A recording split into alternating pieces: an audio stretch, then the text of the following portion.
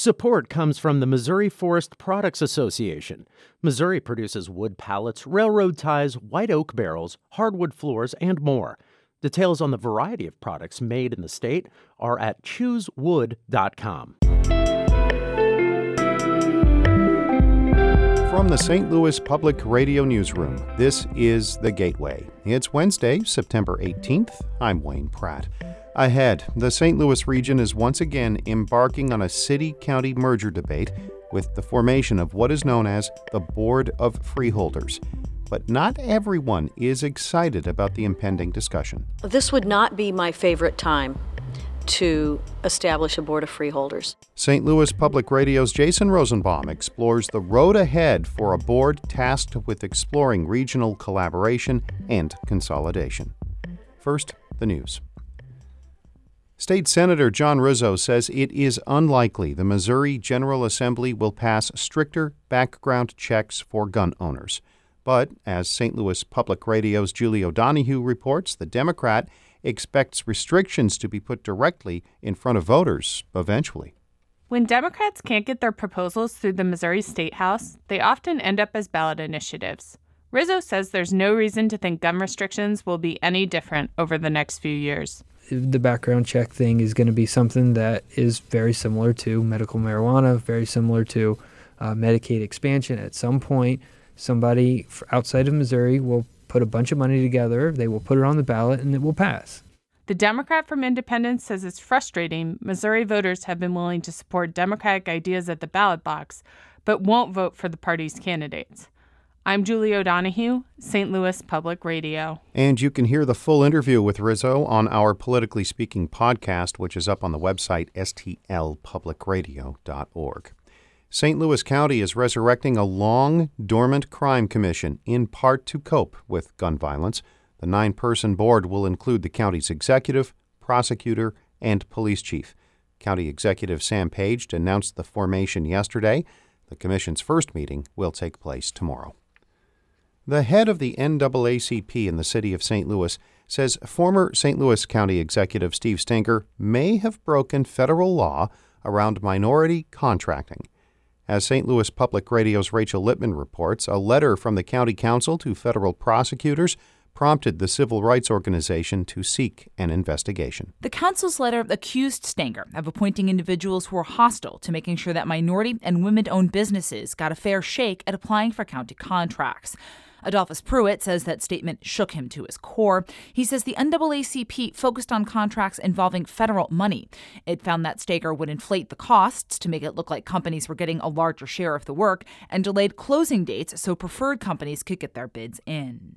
Any effort to not adhere to the federal executive order as relates to contracting is criminal. Pruitt wants the FBI to investigate. The Bureau would not confirm or deny if it had received his request. I'm Rachel Lippman, St. Louis Public Radio. Former St. Louis Cardinals manager Whitey Herzog is recovering from a minor stroke. The Hall of Famer fell ill Monday during his charity golf tournament. The Cardinals say Herzog is doing well and is resting. He managed the team to 3 National League titles and 1 World Series championship. Herzog was inducted into the Baseball Hall of Fame in 2010. You can subscribe, rate, and review this daily effort wherever you get your podcasts. The region is again launching a discussion on whether to merge St. Louis and St. Louis County. It's an alternative of sorts to a failed ballot measure that sought to have statewide voters decide on the fate of the region's governance. St. Louis Public Radio's Jason Rosenbaum explores the opportunities and challenges ahead for what is known as the Board of Freeholders. Ben DeClue wants to be invited to a very exclusive club.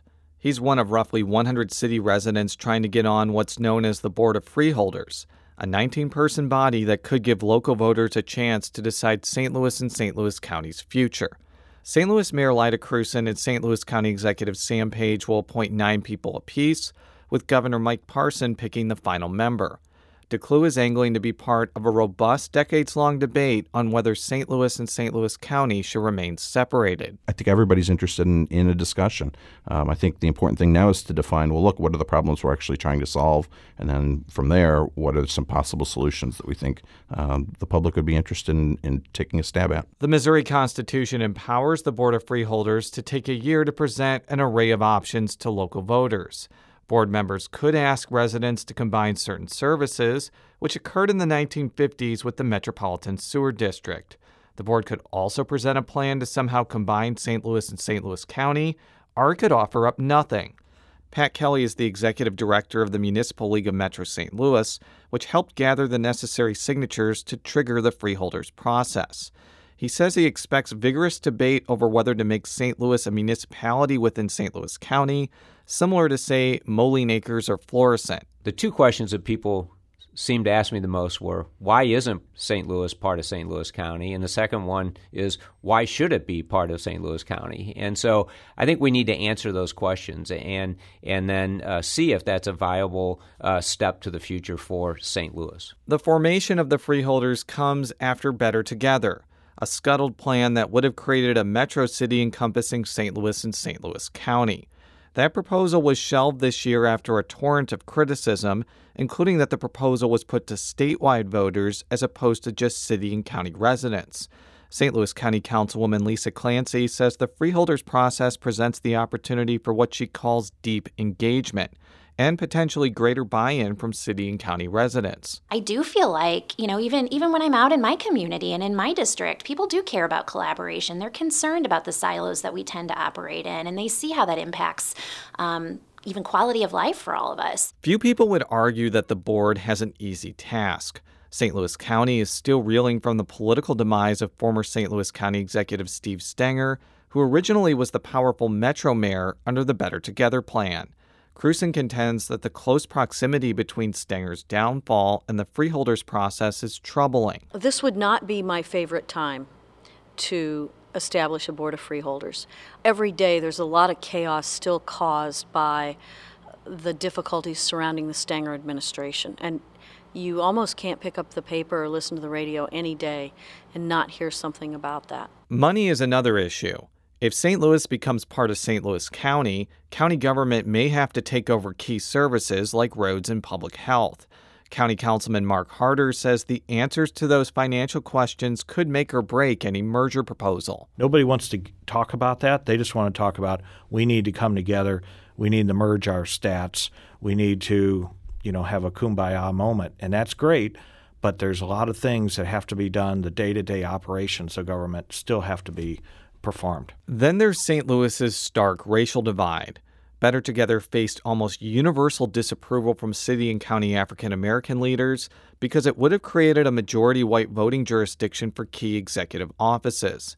A plan to have the city join the county as a municipality would likely eliminate a slew of citywide offices that are currently held by African Americans.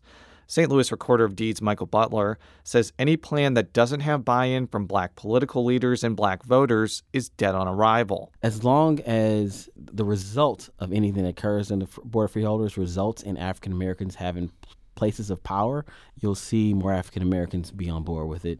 If the result of the Board of Freeholders is that African Americans do not have important political positions, you'll clearly see a backlash. The Board of Freeholders will likely begin meeting later this year at St. Louis City Hall.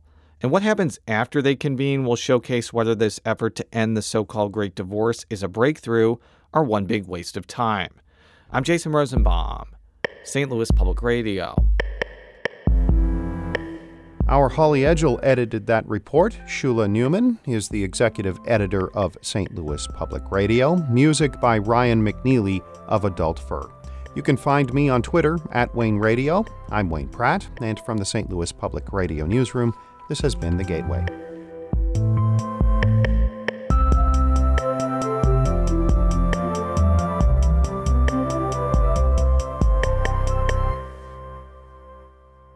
Support comes from Mosby Building Arts, a design-build company committed to remodeling the right way. Visit callmosby.com to get project inspiration for any room of your house.